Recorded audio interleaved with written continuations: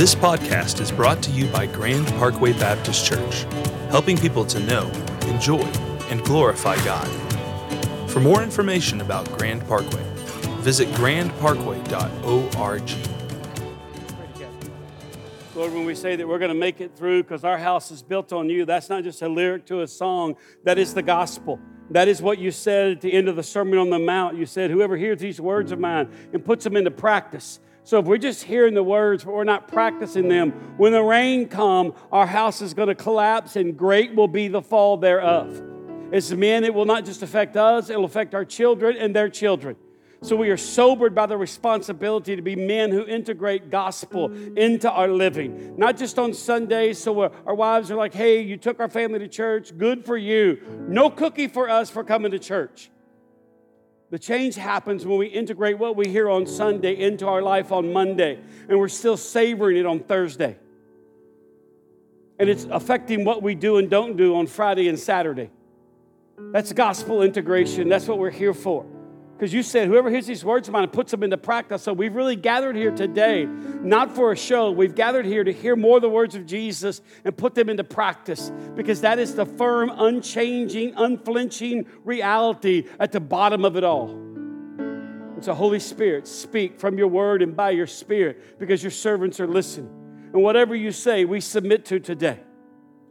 With your blood, you purchased men and women for God.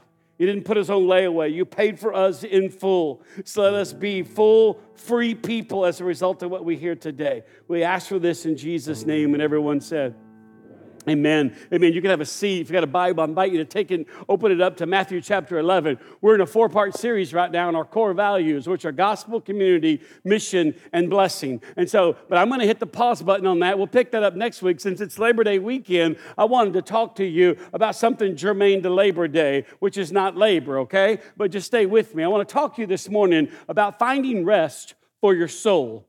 Finding rest for your soul. Now, this is not getting a better night's sleep. Mattress Mac can help you with that right here on the Grand Parkway. I'm talking about soul rest. I'm not talking sleeping better. I'm talking about what Jesus says when he says here, we'll see in just a minute, he says, come to me, all you that labor and are heavy laden, and I'll give you rest. And he goes on later to say, and you will find rest for your souls. And I realize this is kind of like, what? Kind of abstract and fuzzy. So let me give you some stuff that may help you with some granularity around what I'm talking about. Let me start with a definition of soul rest. Soul rest is a deep, all-consuming rest we feel in our mind, soul, and body, which restores all these areas of our lives to their created levels.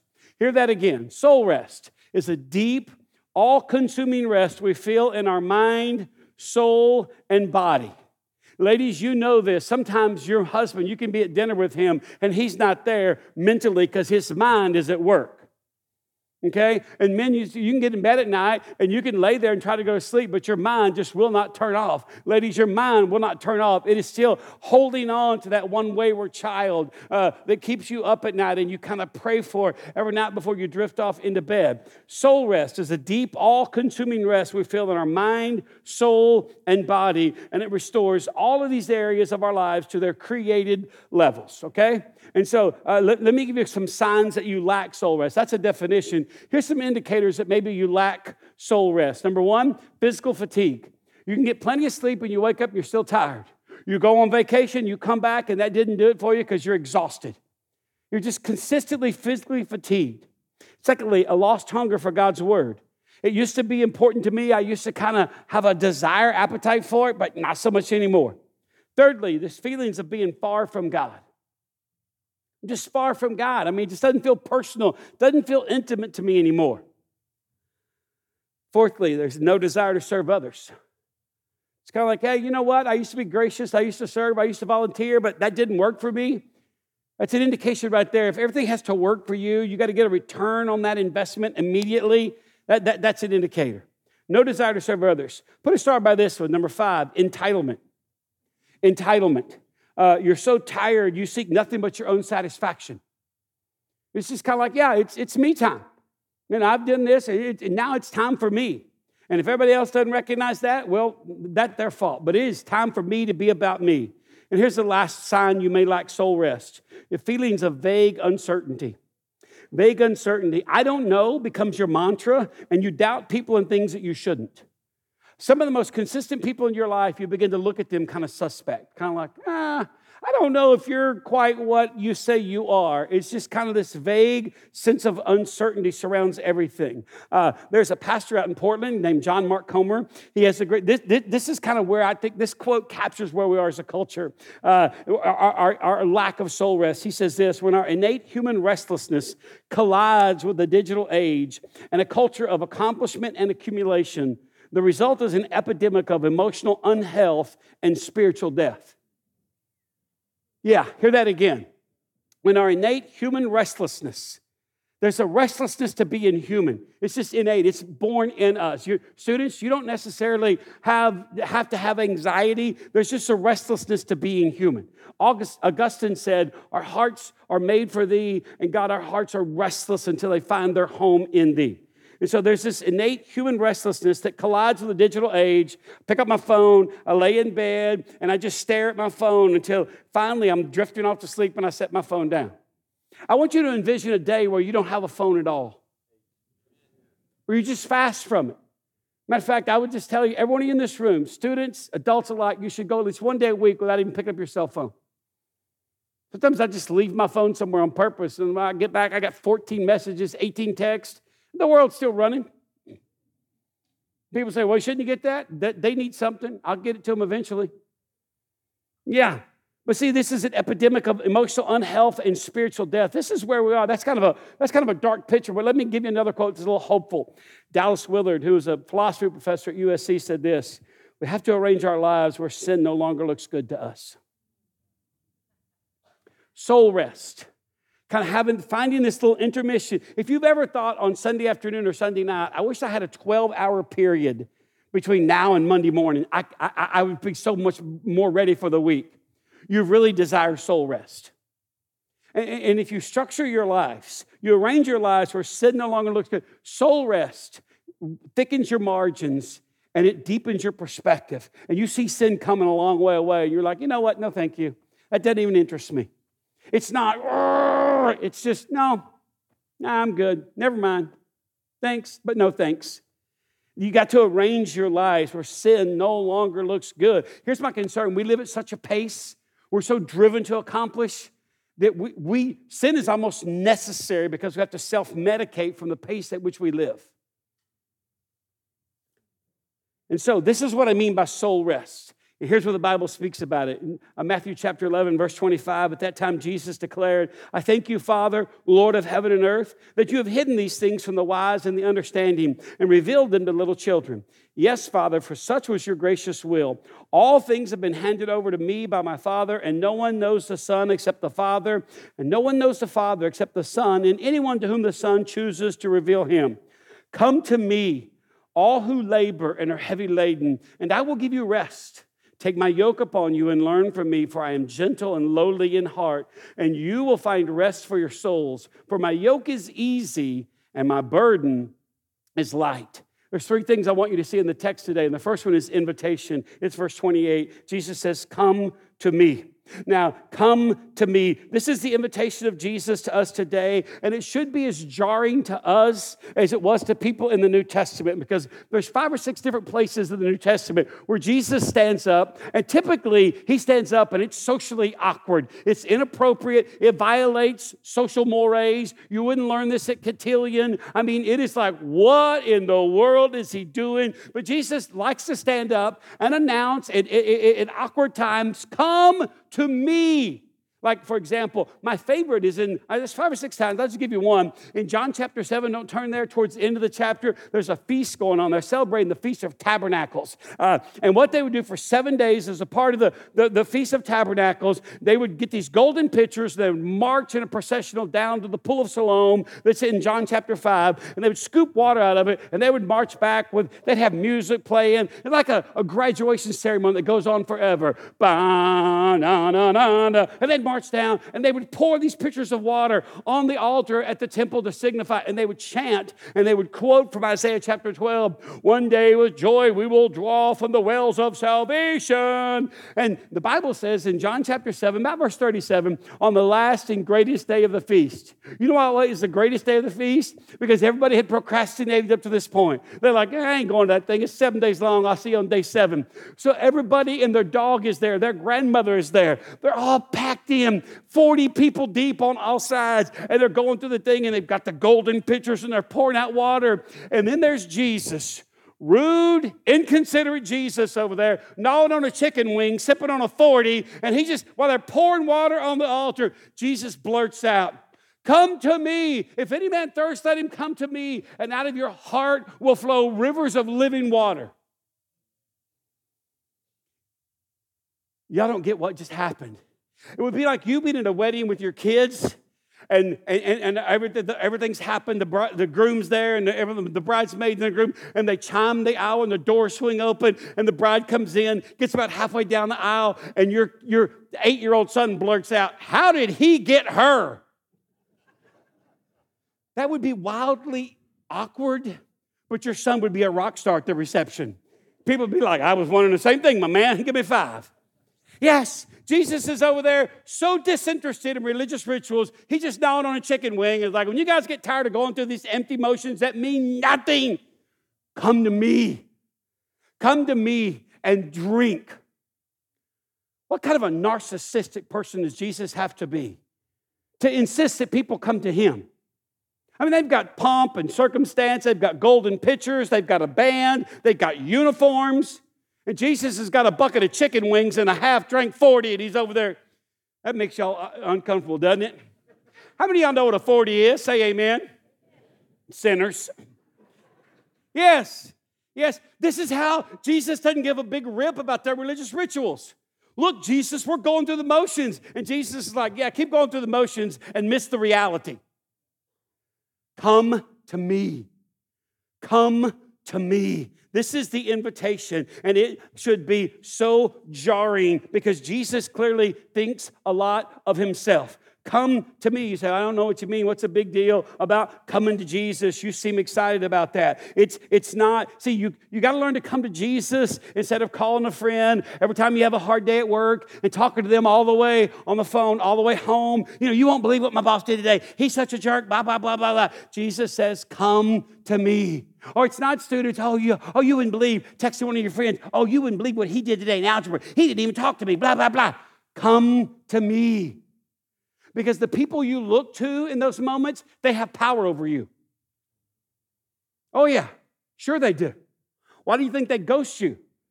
Because they want to exercise control and power over you. And for many of us, the reason we don't feel close to Jesus is because he's like the 6th or 7th person on the list that we call only after we've gone to all these other people and they didn't give us what we needed. Then we fall in bed at night like, well, Jesus, can you believe, I texted her 3 times, she didn't text back, and my friend wasn't available. And Jesus is going, come to me.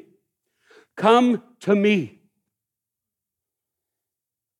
Again, whoever you look to has a measure of power over you. And if you don't learn to come to Jesus, you keep going to people and they disappoint you. And then you go turn to yourselves and you go deeper and deeper into yourself. And eventually over time you experience what I call the insufficiency of self, which is an epidemic in America. It's why almost every teenage boy and girl has some form of anxiety. And we just keep cranking out the meds for them. And I'm all for meds. Don't hear me say do not take medication. Take medication. If you've been prescribed medication, smoking weed every day is not your self-diagnosed prescription, okay?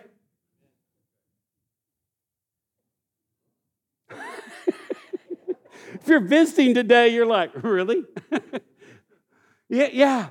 Oh, I've got so many self-diagnosed friends. Oh, yeah, I smoke weed for my anxiety. You're 47 years old, bro. You're just a pothead. I'll be here next Sunday, too. Yes.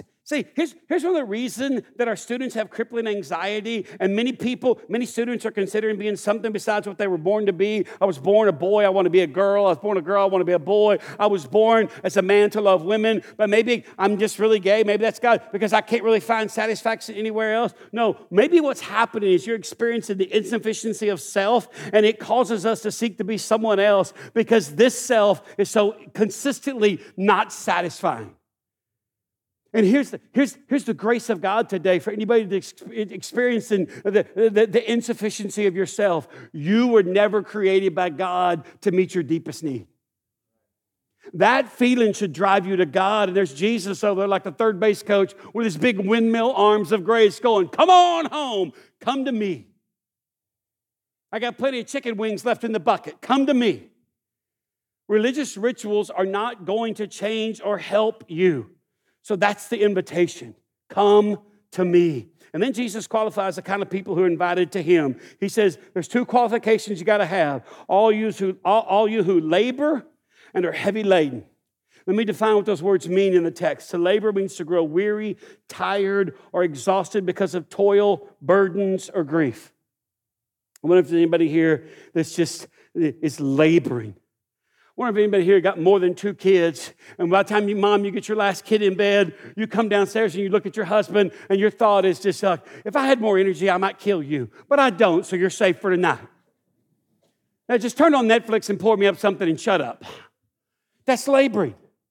Or you're just like, I got a friend right now, he's on a big project, and he is worn. So I'm working 12, 14-hour days. I come home like 8:30 at night. My kids are already in the room doing homework. They don't enjoy being around me. And I just say, what is God inviting you to?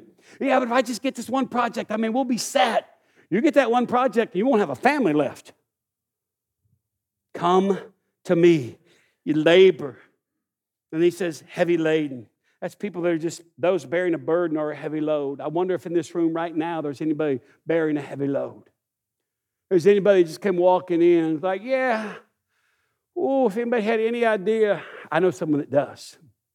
And his invitation to you today is simply to come to me. So Jesus begins by saying, if anybody falls into these 2 categories, my solution for you is to come to me, not to go do anything else, not to go to somebody else, not to consult somebody. I want the weary, the tired, the exhausted, the burdened, the overwhelmed and overloaded people to come to me. Now again, I keep harping on this because you got to ask yourselves what Jesus thinks about himself or knows about himself that will cause him to make such a claim, because he clearly thinks a lot about himself.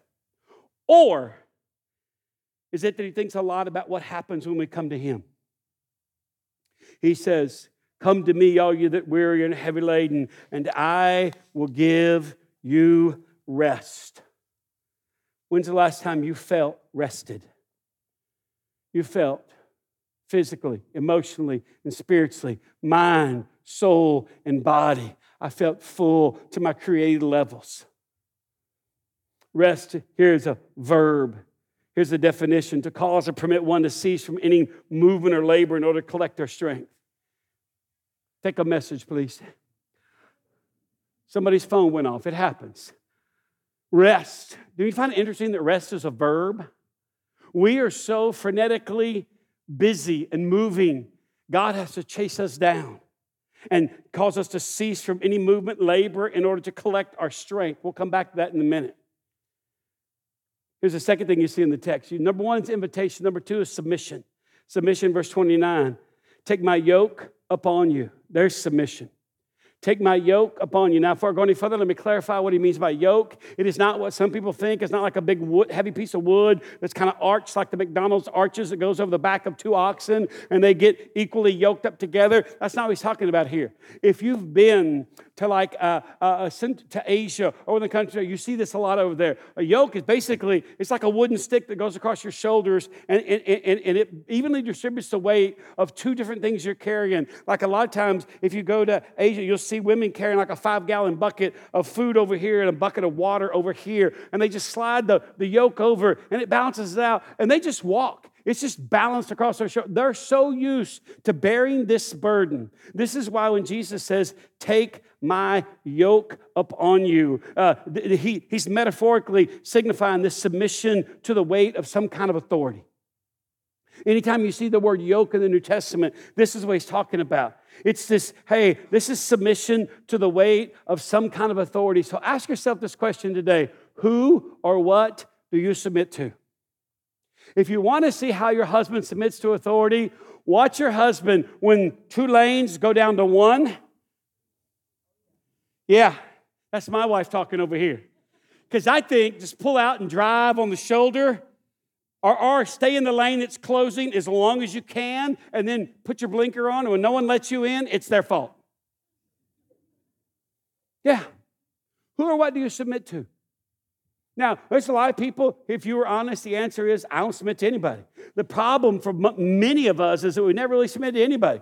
We're the perpetual exception to every rule. Nobody can tell you where to park. No one can tell you how to live. No one can tell you what to do. You're like, hey, man, I'm my own man. I mean, we have D groups in our church, discipleship groups, and they're designed to like 3 to 5 men in a group or 3 to 5 women in a group, and they go through a book of the Bible. And we lay it out, hey, we want you going through a book of the Bible. Why? Because the Bible is the only thing that says it never goes out and comes back void. And regardless of how many times we say that, people come to training, people go to things, and then they go, yeah, thanks, we're going to read a book. Oh, we're going to read this book or that book by some Christian author, and we're just like, oh, now, by the way, we're not against reading books. If you want to have a book club, get with Oprah and have a book club on Saturday mornings at your house. But if you want to lead a D group here, submit to the leadership of your church and do what we ask you to do. Oh, did you feel that? I'll be right down front when we're done. I don't know who you are. And by the way, Travis didn't say anything to me. He didn't come complain to me. Travis is over D groups. I just hear, third and fourth hand. Oh, yeah, they want us to go to a book of the Bible. But really, I read this book about, 5 years ago, and it really moved me. So really, if you're in a group like that, you have a leader that's leading out of leftovers, not fresh revelation.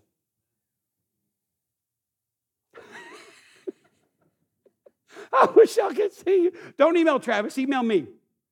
And by the way, Travis didn't say anything to me. I just hear it, and I just chuckle. You know what I think every time? That is a man or woman who doesn't submit. And you've got lots, especially if you've been in church a long time, lots of justification. The bottom line, you just don't submit because your ideas are better. And so church is just where you get people and baptize them into yourself. You don't submit. You're just like, hey. Now, you got to understand the difference what Jesus is calling us to submit to and what religious people call people to. In the Bible, there's these guys. If you ever want to see Jesus just kind of being a little direct, read Matthew chapter 23. And there's these people called the scribes and Pharisees, the religious leaders of the day. And in Matthew 23, Jesus just takes the top off and goes after them. He has these 7 woes where he says, woe to you scribes and Pharisees, you hypocrites. And then he describes the behavior. He starts in the chapter in verse 2. He says this. Now when Jesus says, take my yoke upon you, look at me, okay? Look at me. When he says, take my yoke upon you, they have a frame of reference for a yoke. Because they think the law is like a yoke they just put on. It's like, boom. Thank you for this millstone necklace. I'll do my best. No, because they just thought we're going to be overwhelmed because this is what religious leaders did. Matthew 23, verse 2, the scribes and Pharisees sit on Moses' seat. So do and observe whatever they tell you, but not the works they do. For they preach, but they do not practice. They tie up heavy burdens, hard to bear, and they lay them on people's shoulders, but they themselves are not willing to move them with their finger. And so Jesus says, take my yoke upon you. The key word in that sentence is my. Because he's telling us something about himself. If you look at verse 30, he defines what he's talking about. He says, for my yoke is easy and my burden is light. That word, the English word easy, it's a Greek word. Now, why do I say the Greek word? Because the New Testament was originally written in Greek, translated into English. Nothing was lost, okay? And so when he says the word easy, my yoke is easy, it's the Greek word Christos. You know what it means? Kind. So Jesus says, take my yoke upon you and learn of me. For my yoke is kind, it's easy, and it's light. Compared to, juxtaposed against the religious leaders of the day who would tie heavy burdens, hard to bear, and lay them on people's shoulders, but they themselves are not willing to move them with their finger. So when I say submission, I don't mean, oh, it's miserable. No, look at me. It's easy and it's light because Jesus is kind. Here's the third thing we should see in the text, transformation. Verse 29, he says, take my yoke upon you. And then he says, and learn from me. This is transformation. learn from me. Learn is a verb, and it's as if we're being commanded to do something. This kind of learning puts us in the habit of becoming accustomed to learning. You never learn enough. I never learn enough. We learn, and it puts us in the habit of becoming accustomed to learning. And so ask yourself, what's the last thing I learned from Jesus? What's the last thing that you know what? God taught me this. It was so good. It's so showing up in my life and transforming the way I relate to my wife and the way I parent my kids and the way I drive and the way I spend money and the way I talk. This is what's happening in me. Now, by the way, we're all for learning here. Matter of fact, we have classes. We have Sunday morning Bible studies at 9:30 in the building next door. We have probably 4 or 5 classes that meet at 9:30 because we want people to learn. We have midweek classes which start here in a week, like on Tuesday, like November 13th, and then Wednesday the 14th, they start. They go for 10 weeks. And we only do them for 10 weeks in the fall and 10 weeks in the spring. And you say, why? Because we believe there's a rhythm to life, not just pace. And so we start with a midweek meal. If you're new to our church, I want you to know this. In the old sanctuary building, the one with the green roof right there, we have a midweek meal, and it's something different every time. We have Chick-fil-A, Cane's, and we do pizza. We kind of rotate. Personally, I prefer Chick-fil-A because it's Christian chicken. Amen? And it's so much easier to throw a nugget at a kid than throw a pizza. We meet in there. If you're new to our church, seriously, it's $5 a person, $20 for a whole family. By the way, we've got some homeschool families with 17 kids. They clean up on this bad boy. They're just like, hey, $20, we're in. And they come and eat. And I'm like, glory to God. But we start eating about 5:45. And about 6:25, parents take their children, drop them off because we have program for children. We have stuff for youth. They're going to have Chick-fil-A in the warehouse every night. Ian, the new youth pastor in Cheyenne, say, hey, we have Chick-fil-A for our students. Can they bring a bag of lunch? He's like, no, y'all are eating up here. We want to eat out there, so they have Chick-fil-A for your students. So Wednesday night, you can take dinner off the agenda, Mom. You ain't got to mess with it. And you can learn. Now, some of you have already signed up for midweek classes on the website. If you haven't, let me commend 2 classes to you. If you want to learn something, there's a women-only class that meets on Wednesday nights, taught by 2 women in our church on the book of Romans. You're like, oh, the book of Romans. No, they'll just walk you through it to where you'll understand what God is saying and what it means and matters in your life. There's another class taught by Brent, our teaching pastor, and Blake, our spiritual formation pastor, about your spiritual gift. Your spiritual gift, and in other words, understanding the way God wired you up. My spiritual gift is God gives you an ability and a capacity. Like, because of what my spiritual gift is, sometimes I say things that sound a little bit, what's the right word? Awkward. There you go. Yes. Yeah, that's a great word. Yes, I say things that sound awkward. And some of y'all may be thinking, ooh, is he mad? Not at all. Because of my spiritual gift, I just think, y'all want the truth, right? Now, you're like, well, I kind of like it, the little sugar on top. That's why we have Brent and Leo on staff. Yes, the kingdom is about diversity. Aren't you glad?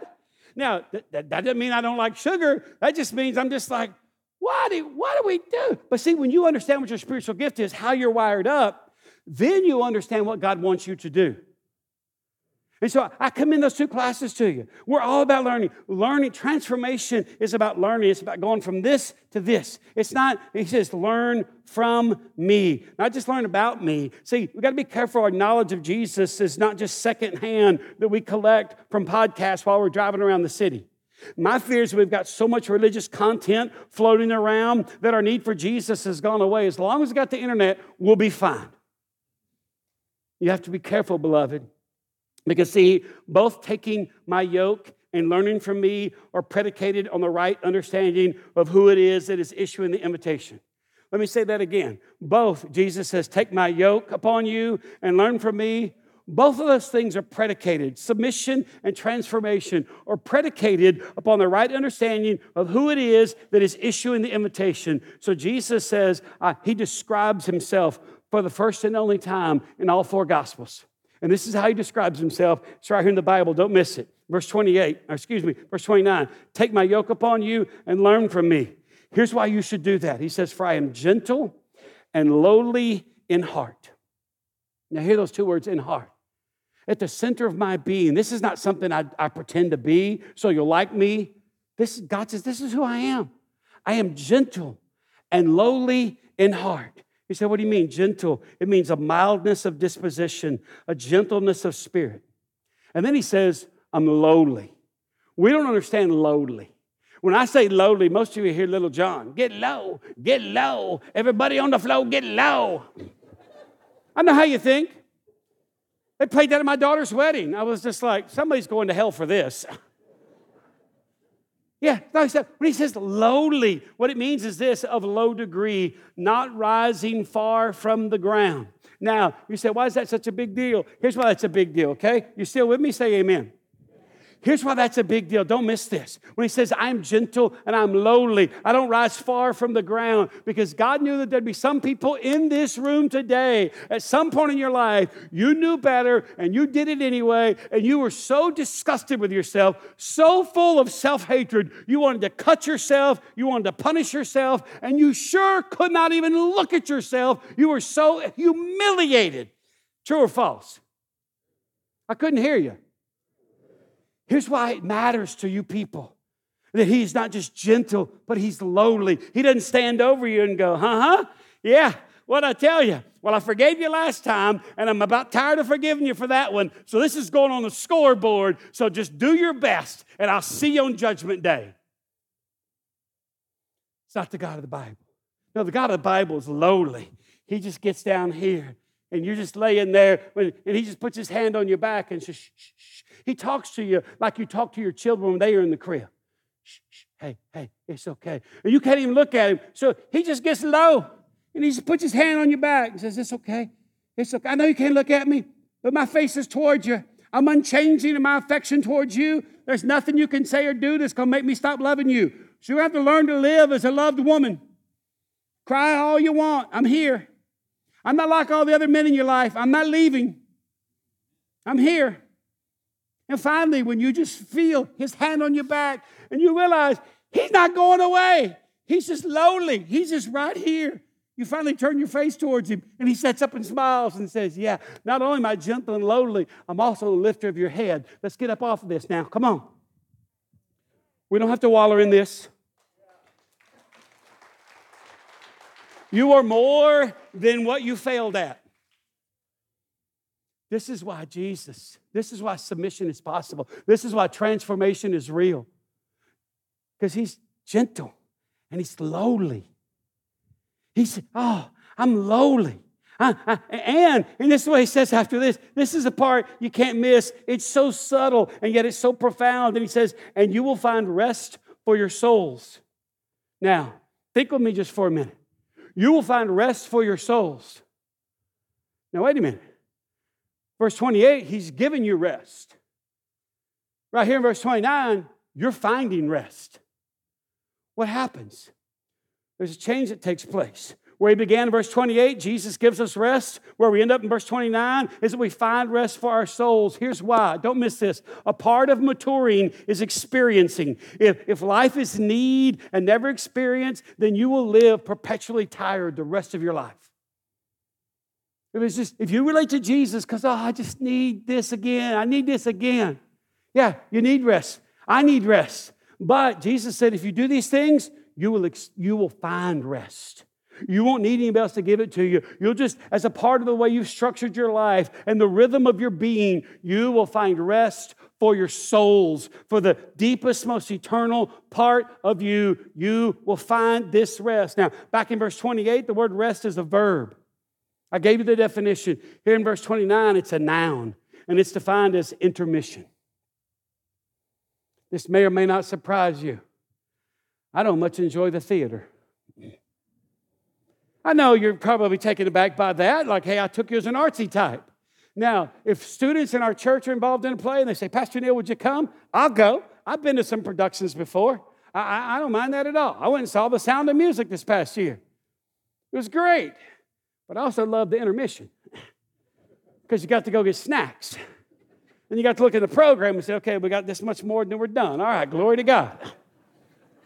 So I went and bought some overpriced snacks. Got me a Coke Zero and a candy bar, and I thought, I'm going to make it. One's going to offset the other here. Why do I tell you that? This noun here means intermission. You'll find an intermission for your souls so your soul can get what it needs to do what you were created to do, and that is soul rest. You will find rest for your souls. Jesus will not have to track you down and slow you down and give you rest, because you have so structured your life to where you just find rest. You're finding rest. You'll find the thing that has felt so elusive for so long. You'll find an uncluttered space in your life and experiences where you become the person that God created you to be. This is why Jesus says, come to me. Because either Jesus is a self-centered narcissist who thinks way too much of himself, or Jesus believes that only in him can you and I experience what we were created to experience. And it's not just that he likes himself. Look at me. He likes what happens when you and I come to him. We find soul rest. Let's pray together. If you're our guest today, just relax. We'd like to teach the Bible and give you some space to think about it. Some questions come up on the screen. Those are for you to ponder. We'll talk about in our community groups, but don't try to write them down. If you want, you can discreetly take a picture. But just be still right now and just ask the Holy Spirit, hey, what goes in the to-go box and I take home with me, and what do I leave here? Lord, brew it over us now as we think about something that we don't talk about enough in the church.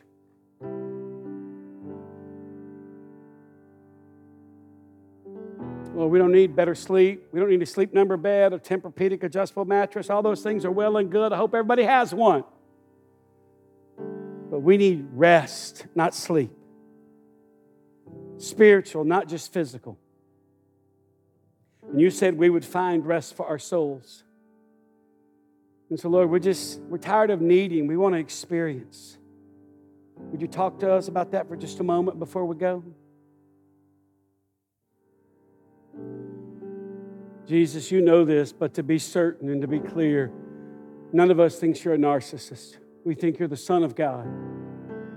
You're the righteousness of God in Christ Jesus. And you're the God who's gentle and lowly. So when we are so full of self-hatred and self-loathing, we want to punish ourselves. You come and just lay beside us in the dirt and put your hand on our back and say, I know, I understand.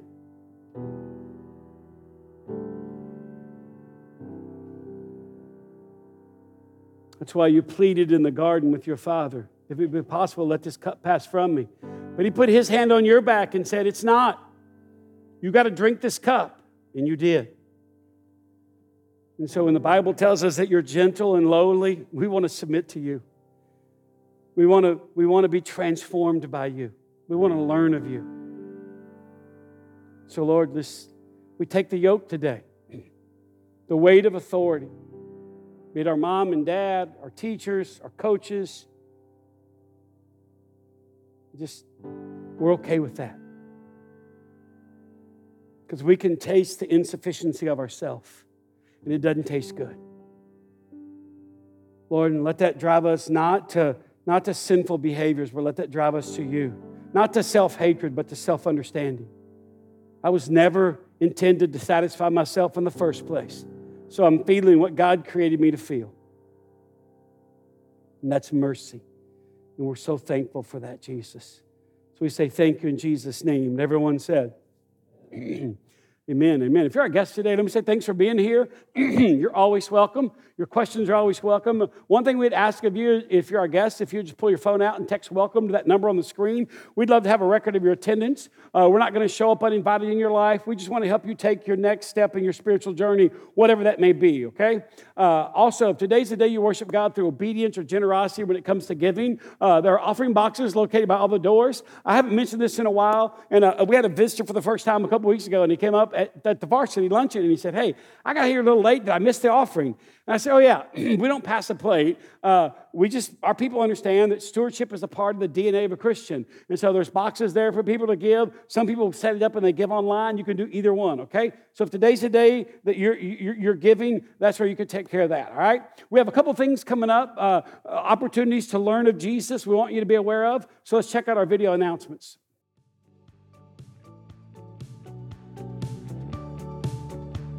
Thank you for joining us today. Here's a few things we want you to know.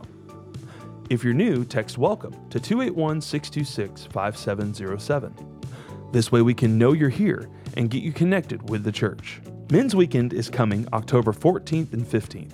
Chris Brooks will be speaking, and it will be a full weekend of worship, God's Word, and fellowship with the men of the church. Also, there is a men's discipleship group information meeting September 11th at 4 p.m. For both of these events, register at grandparkway.org. If you have any questions about what you heard today, or would like someone to pray for you, find one of our pastors at the front of the stage at the conclusion of our service. We'd like to conclude our service with a spoken blessing. So if you would, stand to your feet.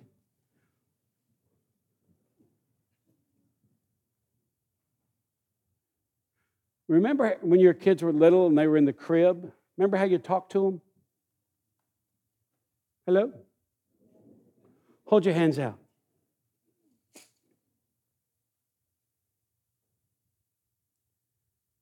Your Father is gentle and lowly, and He speaks to you the way you spoke to your children when they were most vulnerable.